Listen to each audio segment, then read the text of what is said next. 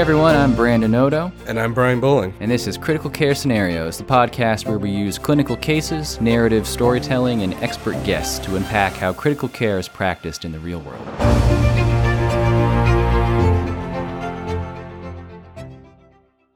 Hey everybody, welcome back to the podcast. Brian Bowling with you here. As always, with me is Brandon Odo. Hello. And we have a special guest with us today. Dr. Felipe Terán is an assistant professor of emergency medicine at Weill Cornell in New York City.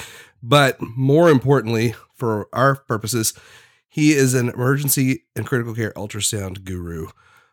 He runs the resuscitative TEE course, and we're going to talk a little bit about something that probably most of us are not super familiar with in the ICU setting, and that's the use of transesophageal echocardiography in critical care. Welcome to the podcast. Thank you for having me. All right, Felipe. So you are, of course, an emergency physician, and you're in the ED when a 55-year-old gentleman rolls through the door. Now, he has a history of some coronary artery disease, hypertension, moderate COPD, and he's actually about 3 weeks status post a coronary artery bypass graft. They grafted his lima to his LAD and a vein to his OM. He also had a surgical aortic valve replacement then. Pretty uneventful in the OR and immediately post-operatively, and he was discharged home on some aspirin, some metoprolol, some warfarin. Things went okay until the past 2 days or so, when he started to experience some worsening shortness of breath, some general weakness, lightheadedness, just not feeling great. So he came into your ED. They get some vital signs at triage, and he's only saturating about 85% on room air, so they throw him on some oxygen. Blood pressure is just 88/42. His map's about 58. His heart rate's 115, which looks to be sinus, and his temp is 37.3. They roll him into one of your resus bays, and you see a sort of weak, just kind of wan-appearing adult male. He's kind of rubbing at his chest. He's pale a little bit, and when you touch him, his skin is cool.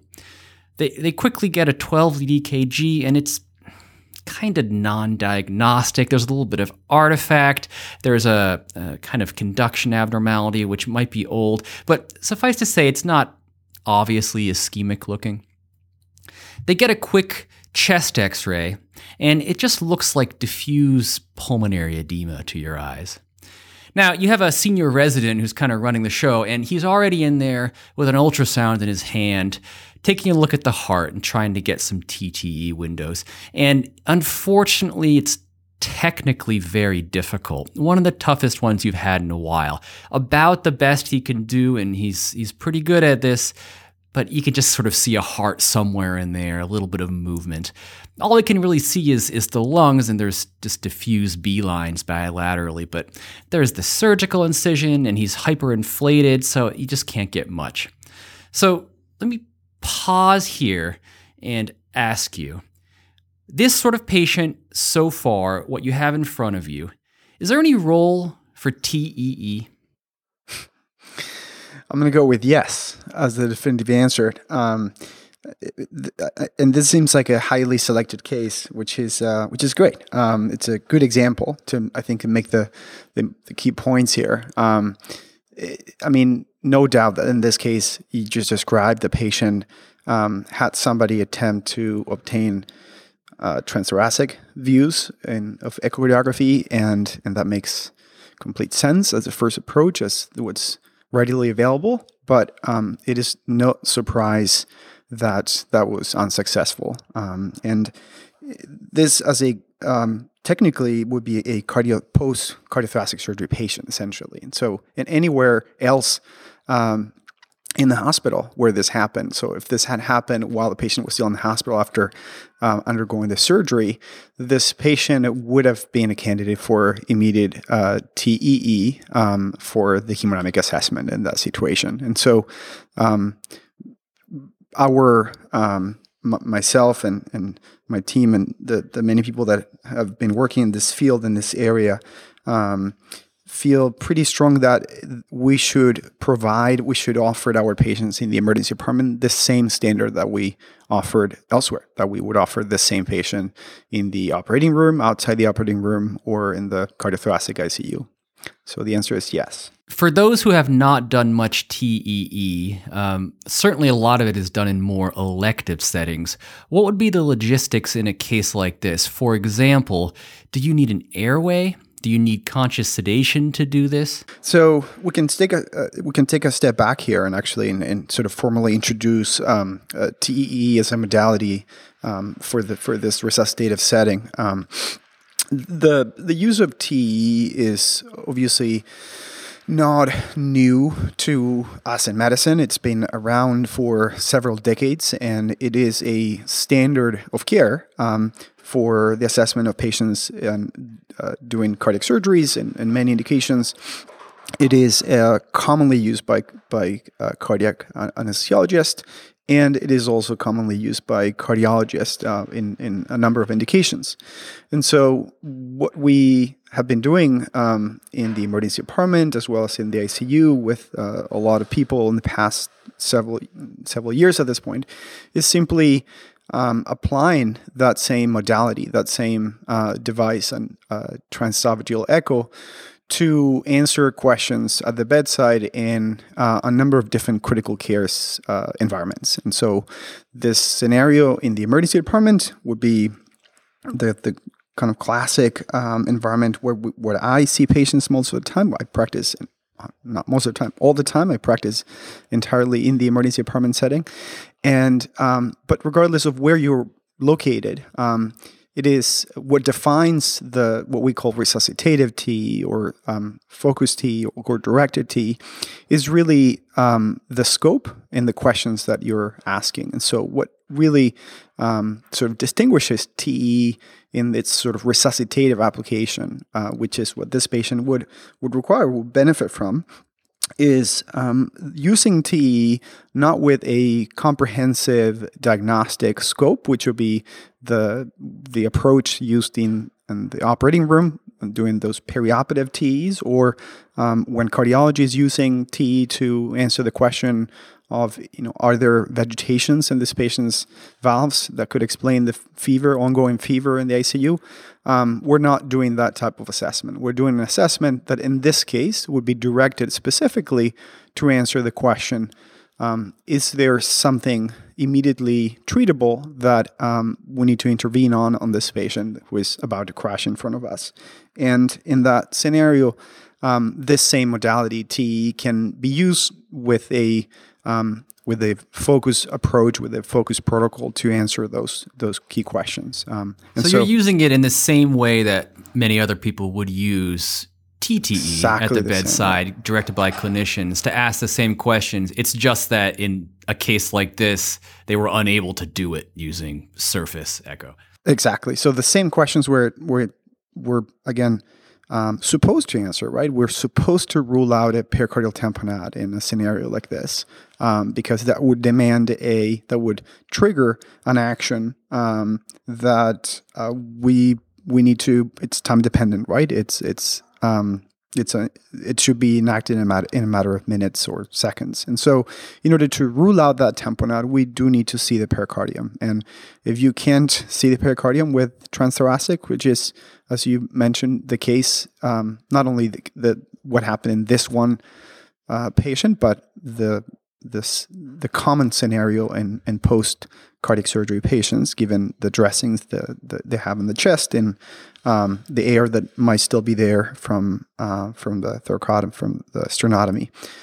So yes, the answer is the same questions that need to be answered on a patient like that. If you can't answer those questions with transthoracic, then transesophageal is simply a modality that can offer some data in that scenario. So. Okay, so in a case like this, you would like to get it done, but logistically, how is this going to work? Is this the moment, or would you do other things to stabilize them first?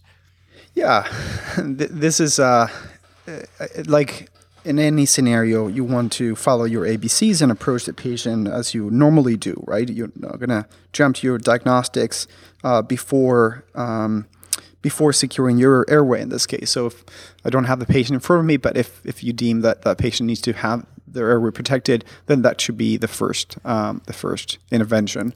Well, many people were gotten so handy at doing a TTE that in a case like this, someone might have put an ultrasound on them even while you're still stabilizing them because it's so quick and easy to do. But I mean, TE is a little more invasive, right? So maybe that's not something you would rush to quite as quickly. Yeah, and that leads to the point that I was going to make, which is we often like to, especially when we're describing kind of hypothetical scenarios, think about them in this kind of sequence of steps, in that you're going to do this first, and this, this second, and this then.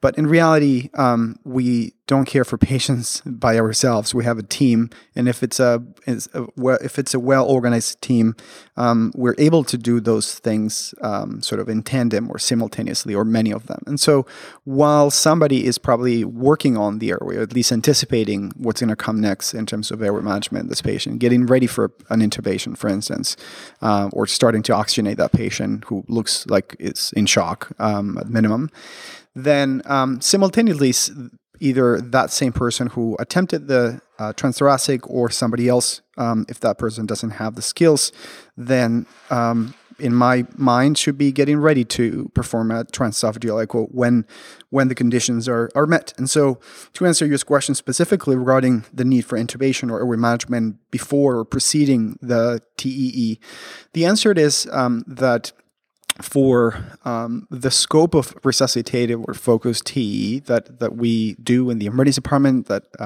our colleagues do in the ICU, we do it only in patients with a secured airway. And that is mostly because it is scenarios like this one where your patient is profoundly sick, and it is, in most cases, the case that the patient is intubated before. So cardiac arrest being one of the central scenarios that we use TE most frequently, those patients do get definitive airway management before we do the TE, and whether that's intubation or not, that will depend on your preference. But as far as TE goes, you will need to have a definitive airway, and so that's going to be either a endotracheal intubation or tracheostomy if the patient is in the ICU or another setting where that might be an option.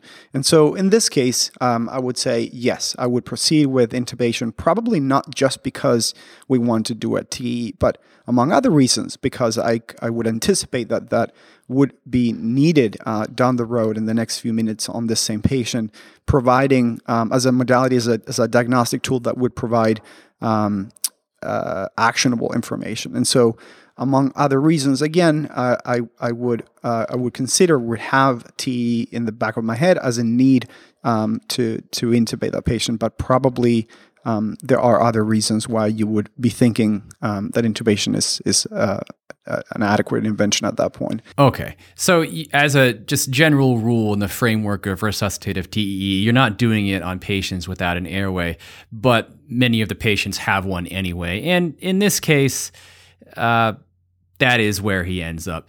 They give a very small fluid bolus without any real change in hemodynamics, so they put him on norepinephrine. The resident tries him on some BiPAP for his breathing. Maybe it helps transiently, but he's getting more fatigued. He's really only rousable to pain. The MAP down is now down to 45 with your norepinephrine at like 0.3 mics per kilogram. So you do decide to intubate him. You induce him with ketamine and rocuronium. The blood pressure drops. The pulses become sort of questionably palpable. They bolus some epinephrine. You get a pressure back. They leave him on an epi drip at 0.06 mics per kilogram. Again, the resident puts on the ultrasound and is unable to get any real views. So perhaps this is the right moment for TEE. We're not going to be able to get into a ton of the super technical aspects here because it's really something you need to get hands-on with or at least have visuals. But for those who are used to doing TTE, what are the technical differences in actually performing this procedure? Is it essentially the same thing, just with different views that we're used to, or are there some ways in which it's qualitatively different? Yeah, it's a good question. So, and before I jump to that answer, I want to just add something to the point that we made previously, which is that yes, the patient, in general, patients are intubated when before we do TEs in this resuscitative setting. Could we do a TE on a patient with procedural sedation or the equivalent of that with whatever sedative of your choice you have? The answer is yes. It is part of the standard that it has been defined, I would say, broadly across the board, both in critical care settings as well as emergency settings, to do TEs only in intubated patients as a standard. Again, in this case specifically, and that is because you do need to have you need to at least have the ability to provide the patient with sedation. You're inserting a thick device in their esophagus, so they can't be fully awake. So that's kind of the starting point. And so whether something like procedural sedation would make sense in a case like this hemodynamically unstable crashing patient is a sort of a separate discussion. And probably most folks in the audience will know immediately that is probably not the kind of patient in whom you would consider procedural sedation. With that said, as I said, it is a standard at this point that we have kind of accepted or agreed upon across the board. So just wanted to add that. But in other scenarios, not this patient perhaps, could you do a TE in a patient that has not been intubated just with a sedative? The answer is yes. And that's what our cardiology colleagues do many times in the ICU setting when they're doing a comprehensive TE and other settings as well. Okay. To go to the question regarding the what do you need in order to do a TE? Well, the good news are that for those of you who are familiar with transthoracic, and hopefully that is the case with the majority of you practicing in critical care and emergency settings, I think that is a standard of care for the practice of critical care and emergency medicine in 2022. And so if you're familiar with transthoracic, with echocardiography, surface echo, then you have basically 50% of the work there or work done. And this is because we can break down the skills that are needed to perform transesophageal echo in two categories, the cognitive skills and the motor skills. And this is a way that I approach any procedure, not just TE, but I find it helpful to understand kind of what is needed to become competent at TE. And so the cognitive skills are going to be image interpretation, right? In identification of normal anatomy and then identification of pathology. And that is exactly what we do with transthoracic. And the views are, for the most part, especially the ones that we use on a resuscitative or focused protocol, are very similar, are essentially mirror images of those that we do in transthoracic. It's just a different perspective. And so for those of you that have experience with transthoracic and that are able to identify a parasternal long axis, a apical 4-chamber, an apical 5-chamber, short transthoracic short axis view, any of those views will have an equivalent in TE where the anatomy is exactly the same, except that it's flipped. You're looking at an image that is rotated 180 degrees because you're generating the image from behind the heart. So what that means is that when we try to teach transesophageal echo to a critical care physician or to an emergency doctor who already has that background, that information in their brain, they can the work that needs to be done is essentially being able to translate that anatomy into TE and understand how TE images get generated. And there's some work that needs to be done in making that transition and sort of understanding the anatomy from that retrocardiac perspective. And that is something that, as Brandon was able to experience during the workshop that we do, we spend quite some time on that part of the process, on that link, just doing that transition of the transthoracic or surface anatomy to this retrocardiac perspective, which we've learned that makes things a lot easier. And so that's the first part: is understanding, is the cognitive ability to recognize the anatomy. What are the different chambers that you're looking at?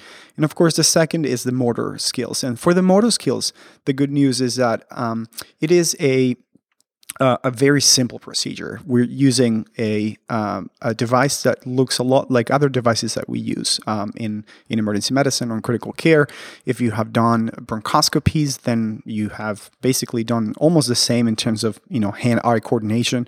If you have to do NPLs or any type of fiber optic procedure that requires that kind of hand-eye coordination, you've already have probably developed some of those motor skills. And so in our experience, and this is consistent with the literature described both in anesthesiology as well as in emergency medicine and critical care, the learning curve from the motor side of things is actually pretty quick.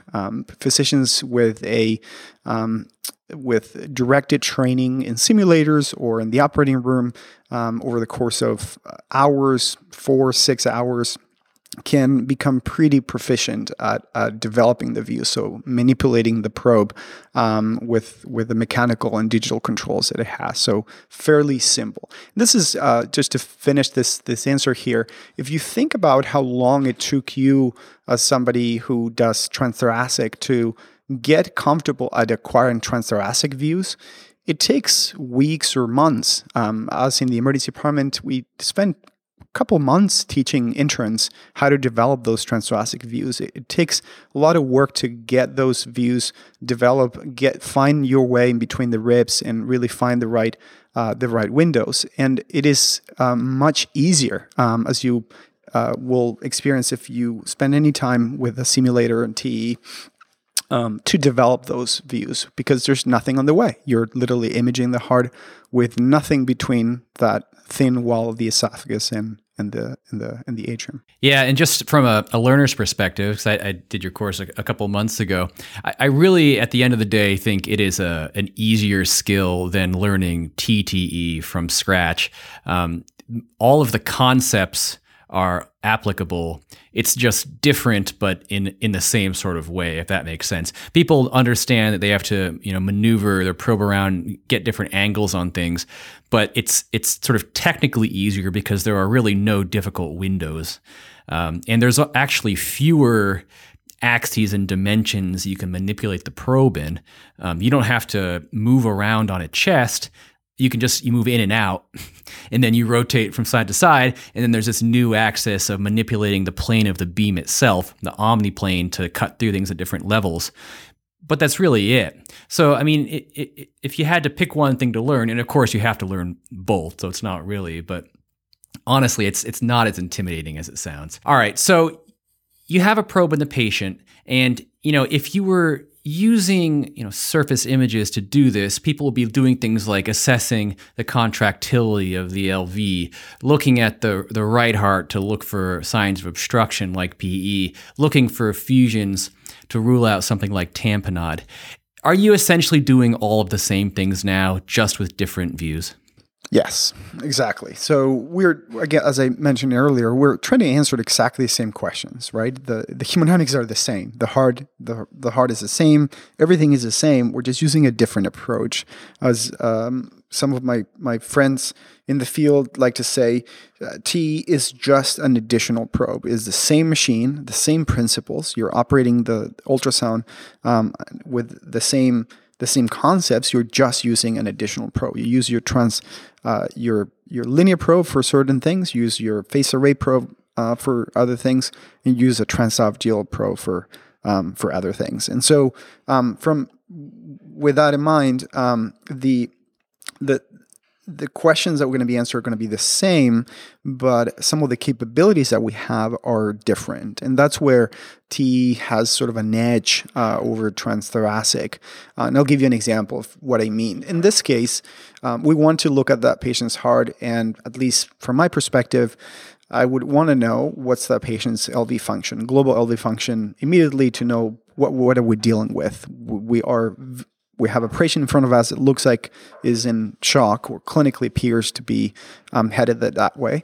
I want to start characterizing that shock, right? I want to understand what is the predominant mechanism or underlying physiology driving that shock. What we have learned with any time spent in the ICU or the emergency department is that unlike what the textbooks tell us, there's no such thing as, or infrequently we see clean types of shock, right? Where there's only one component. Very often we have more than one component, some cardiogenic and some distributive. And so in this case, I would want to know initially, what is the LV function? What is the RV function? Qualitatively, what is the heart looking like? What is the RV looking like? Is there RV dilation? Is there tamponade or not? Having answered those questions, I'm probably going to be interested in also maintaining a view of that left ventricle or assessing that ventricle serially over the next few minutes. We're going to do a number of interventions regarding sedation, potentially for intubation, RSI potentially. You have started pressors. You mentioned norepinephrine. And as we do interventions going forward in the next few minutes in the care of this critically ill patient, the power of TE is that we can maintain essentially a continuous window of that heart in real time throughout that resuscitation and continuously reassess what are the effects of the different interventions that we're doing in that patient's heart. And I think that is really a powerful kind of distinction between TE and transthoracic. We get only if we're lucky, we get the option or we get the opportunity to look at the heart in snapshots with transthoracic. And what I found in my practice to be really valuable is that opportunity to actually maintain a serial reassessments of that heart as opposed to just a single snapshot. Okay. So, of course, many people would reassess with TTE, but your ability to use this as a continuous monitoring device is much better because you can leave the probe in place. Okay, so you sort of look around and many things look good. You see no pericardial effusions. You even take a look at the IVC and in fact the SVC because that's the view you get here, and the patient looks really fluid overloaded, if anything. And I'll tell you about the contractility in a second, but you even assess the aorta. You don't see any abnormalities there. You look at the valves briefly, and they're sort of functionally okay. However, the heart is diffusely hypokinetic. The LV is an EF of maybe 10%. The RV is widely dilated and barely moving. So you start some milrinone in addition to the epi-drip. Cardiology and also CT surgery are there at the bedside, and they're talking about things like ECMO. And they decide that's probably going to be needed, so they activate their team, and they're setting up pumps and things. But in the course of all this, you lose the patient's pulses. And you not only can you not palpate them, but you're really unable to assess any perfusion at all. On the TEE screen, you see contractility, which is organized but is very weak. Would you consider this PEA if you see contractions but they're not generating any real pulses? Yeah, for sure. And did you mention if had a A-line being placed at that point, or there is not? No. Just okay. to wrinkle that up further. Yeah. So hopefully that would happen very soon in the next few seconds. Somebody will be working on that. And regardless of that, at this point, if we don't have a palpable pulse, if you don't have confirmation of a pulse, and that heart is doing what you're describing, that indeed would be basically the definition of pulseless sexual activity. That would be an indication to start that patient in ACLS or start chest compression, essentially. Okay, so you don't point at the screen and go, "Oh no, it's contracting. He's okay." I can't see your face, but I'm gonna guess that you're trying to you're doing this on purpose here. You're trying to take us to the question of PEA and when should you do compressions. Is that? Sure. Well, this comes up sometimes with TTE as well. What is PEA versus hypotension? And I mean, and you're getting this many more looks at the heart, I would think it comes up all the more often.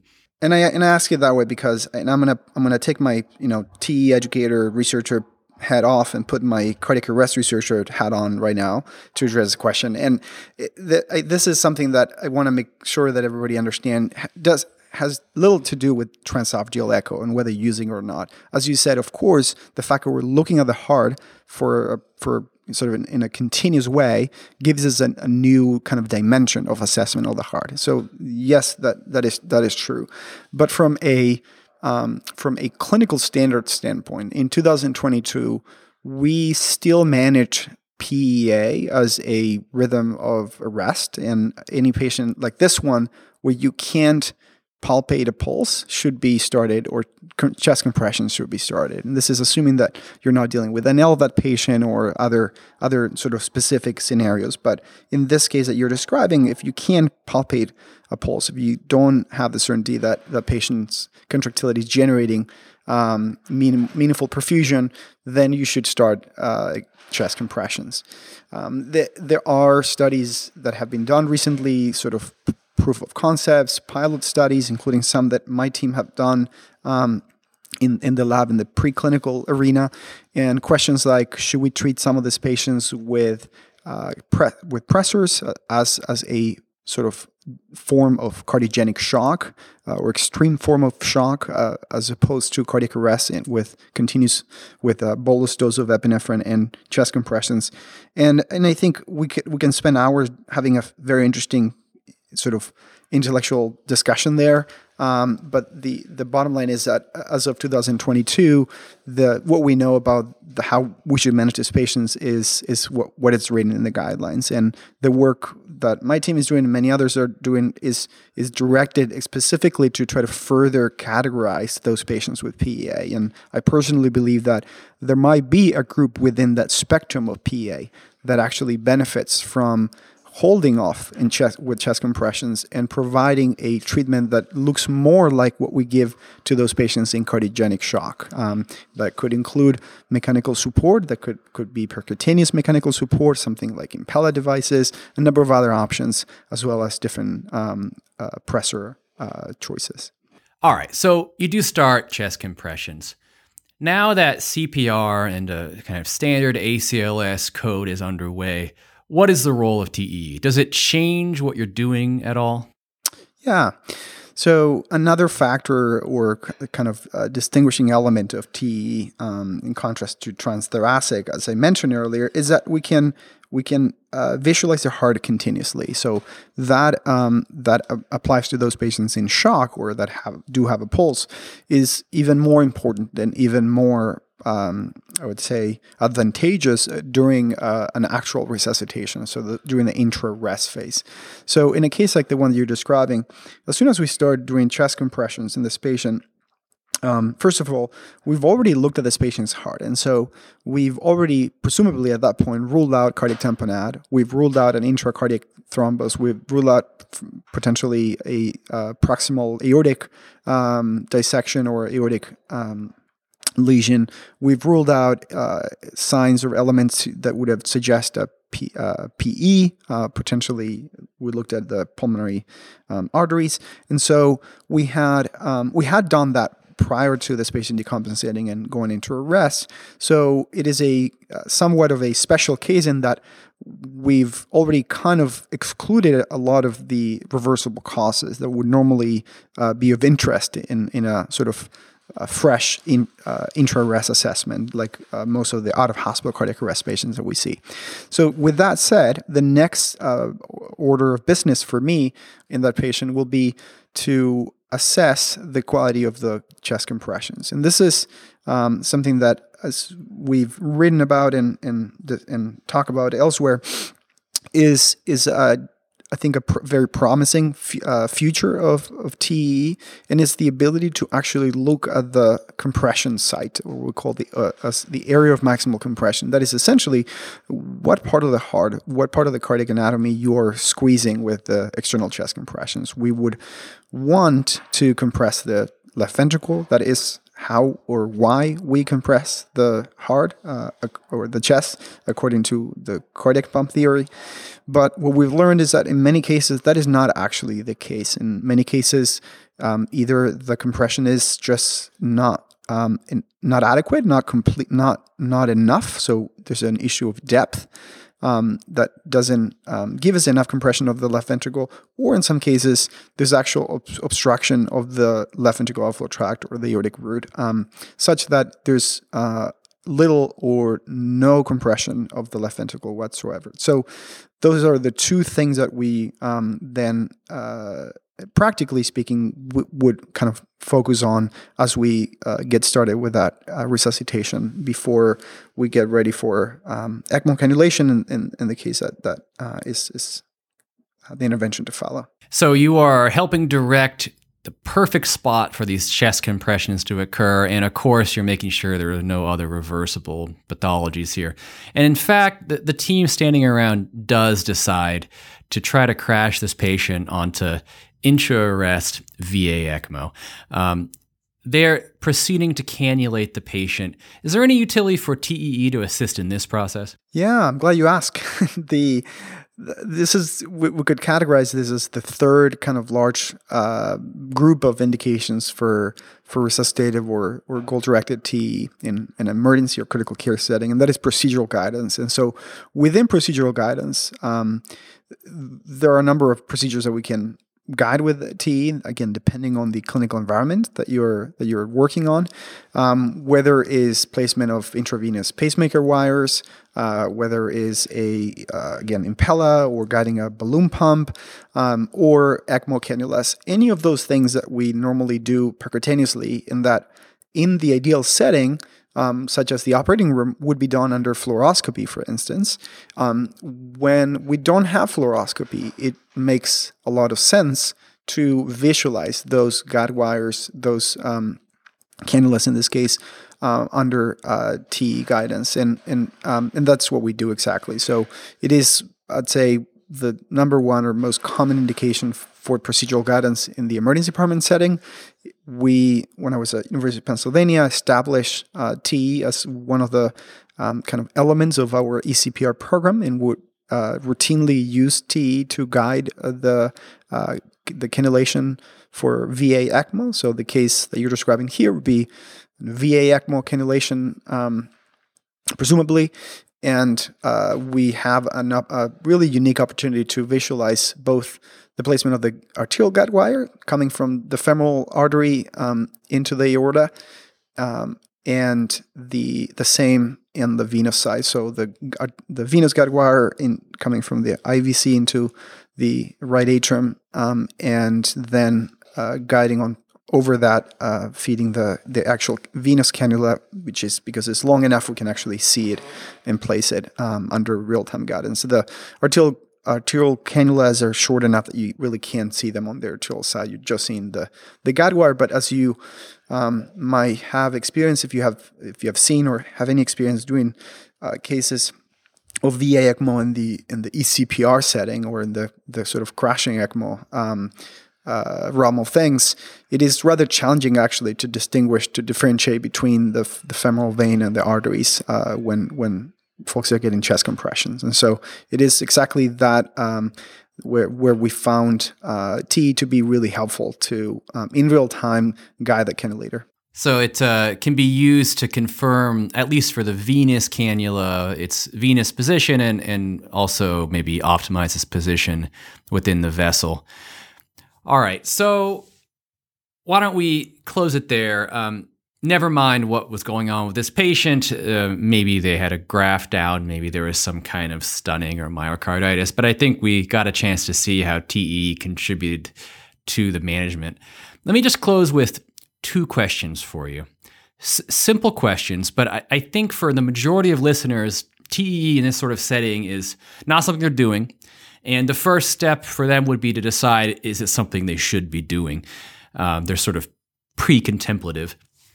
So my first question for you. Everyone is familiar with how TTE, performed by clinicians at the bedside, has kind of rolled out into the worlds of emergency medicine and critical care and so on. Is the introduction and rollout of TEE for resuscitative purposes, is it like that? In other words, it's a different skill and technology, but it is analogous in that it can fulfill similar roles and be done in similar ways. Or is it fundamentally different in some way? So, in other words, should we all be doing it in an ideal world? Or is it in some way different, such that even if it is available to all of us, because it has a different risk profile or other practical differences, it should be reserved for, a certain subset of providers or patients, or obviously if you can use a regular ultrasound probe, use that, but should we view it as the same sort of skill? Yeah, I think the answer is yes. And so I think there's a couple of nuances here, but initial answer I would give you is yes. I think in 2022, transesophageal echo is a modality that should be acquired by as many people practicing in emergency medicine and critical care as possible, especially if you are taking care of critically ill patients, such as the one that you just described. There are a couple of I think caveats to make, especially when it comes to the level of competence or specifically the scope of practice. In emergency medicine, we have been discussing, or what I think people talk about or are thinking about when we talk about TE is resuscitative or focused TE, and that is a subset of views. And the scope is specifically to answer questions like the ones that we just outlined. In critical care, in intensive care medicine, in the United States, the use of critical care echo was sort of divided into tiers of basic and advanced critical care echocardiography practice. The scope of advanced critical care echo practice includes a number of things that are beyond the scope of those applications that we use TT and TE for in the emergency department setting. And so when you look at the basic components of echocardiography in the ICU setting, then you're dealing exactly with the same things that we think about in the emergency department setting. And those are general assessment of LV and RV function, presence of pericardial effusion, and then intra-arrest or peri-arrest assessment and procedural guidance. Those things, I think if you are caring for critical ill patients, with patients in shock or in cardiac arrest, whether it's in the emergency department or in the ICU, and you can't obtain the information that you need, i.e. you can't rule out a pericardial tamponade on this post-surgery patient, and you're wondering whether the patient should have an emergent thoracotomy or not, that patient or restenotomy, that patient should have a transesophageal echo. And whether that is a cardiac anesthesiologist or cardiologist who is available emergently 24/7, or an emergency physician or intensivist that is trained to do it, it doesn't matter from my perspective. But I think the patient should be offered the right tool in that scenario. And so the answer, I think, is yes for focused, goal-directed, and resuscitative TE, just like we at some point had discussions about video laryngoscopy and should emergency physicians or even laryngoscopy in general at some point. Just like we had those debates at some point, just like we had debates about physicians using surface ultrasound to do fast exams in trauma, and how that went from being kind of a debated thing to being a standard of care. I think the same analogy can be used for transesophageal echo. In 2022, it is available. There's enough studies proving the safety, the feasibility of training physicians in a focused scope, and therefore, I think if the resources are available, I think both in terms of human resources, ability to train people, as well as obviously having the device and having a machine, then it should be part of our practice. A final question for you, and this is about the degree of value here, because there are a lot of things people can spend time and money on acquiring, but if TE is one of them, how often do you think it helps? And what I mean is, if you have a patient where ultrasound is warranted to guide care, and for whatever reason it seems like TEE can add something over TTE, whether it's because of technical challenges or something that TTE can't do, whether it's detecting a finding that you otherwise didn't know about that you have to act on, whether it's just the degree of detail that's provided that you couldn't get otherwise. In how many of these cases would you say that TEE changes management? And of course, it's not possible to give me a number, but I'm going to make you. Obviously, it's not 100% of the time when you insert a probe, and it's not 0%. But is it 50%? Is it 10%? Yeah, that's a great question. It's an important question, which we are actively working to answer and produce data to that end. Just to plug it here, we're working on with a number of other institutions across the country and internationally on a multi-center registry, the Resuscitative TEE Collaborative Registry, that is at this point getting close to 200 enrollments of patients that had TEE specifically in the resuscitative setting, whether it's emergency department or ICUs. That amongst the many objectives of that registry is answering this question: is how often do we find actionable findings?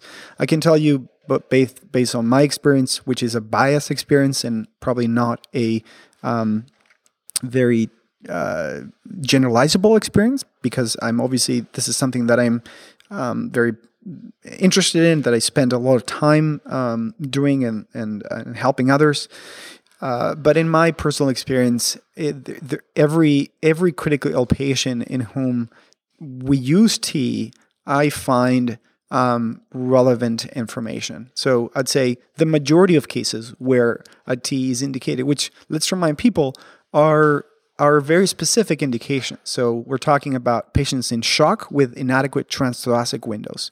So a case like this one where the patient is in shock and you would want to know what's going on with the heart and you can't with transthoracic, then in that case TEE will be indicated. Procedural guidance, same, intra-arrest assessment. In those scenarios, in those indications, in the large majority of cases where we use TEE for those indications, I find helpful data. I find helpful findings. In terms of data that we have available, our team at Penn a couple of years ago published a prospective series in 33 patients with TEE in the emergency department setting, in the setting of out-of-hospital cardiac arrest. In those, we found that 97% of the patients in whom TEE was performed had a sort of documented actionable finding or information. And so that's, not 100%, but pretty damn close. It is all about the denominator, of course. There's important distinctions or considerations there in terms of the selection bias and again, what are the findings and things like that. But that's one number that I could share with you, data driven. And the other number that I can also give you that I think is relevant for a critical care world is that there's data from, at this point, almost 20 years ago, from ICUs in Paris and other parts of Europe, describing that roughly 30% of patients in the intensive care setting that need an echocardiography for their assessment have inadequate transthoracic windows, or basically windows that are such that are not informative. So that's a good chunk of patients, and we're working to establish whether, again, to determine exactly in a larger population in the U.S. What does that number look like? Well, we've burned through most of our time, but Brian, any last questions here? Well, I think it's been a great discussion. I really like what you said just now about patients with poor windows. We run into that quite a bit in our ICU. I work in a part of the country where everybody has lung disease, so parasternal views are often really tough to get. And I could see this being tremendously beneficial to us. I guess the two questions I have for you are sort of practical, how to get this sort of thing going questions. One, do you find that you get pushback from other specialties, particularly cardiology or cardiac anesthesia, the people who normally do these studies, And then the second one would be just a purely practical, it's one thing to have, I have an ultrasound machine in my ICU that's got a phased array probe on it that when I'm done with it, I wipe down with a antiseptic cleaning cloth and, it's on to the next patient. There seems to be a lot more involved in the maintenance and turnover of a TEE scope than that. So does that become an issue then of, where do you store it? Do you just keep it in the unit? Do you have to send it somewhere for processing after it's done, et cetera? Yeah. So to go to the question of how you go about implementing, this is a recurrent question that comes up all the time that we discuss and sort of address over a QA at the end of our workshop, because that is because I think there are a lot of aspects to consider here. Broadly speaking, I'd say the key aspects to implementation are to be very clear on what is it that you're doing, to identify exactly, kind of describe very clearly what is it that you are doing, implementing. Specifically, I'm referring to being very deliberate in establishing that what we're doing is resuscitative or focused, goal-directed critical care TE as opposed to comprehensive. And that's the number one reason why I've found that people from other specialties, to answer partially your other question, might try to present resistance. 99% of the cases when that happens is because folks have not really taken the time to understand exactly what is it that we're talking about, and they believe that you're trying to replace their job doing comprehensive TEs. And so once that is taken care of, I think the next thing is to establish a good team. Of course, you will need a champion, a leader to implement this, just like you wouldn't for anything else of this nature. To that end, I think it's really important to identify some key allies, both within your department as well as outside your department. So if you're in an intensive care practice in an ICU, I think identifying friends and this will depend on obviously how your ICU is staffed, whether it's medical or surgical or whether you have an anesthesiologist or not.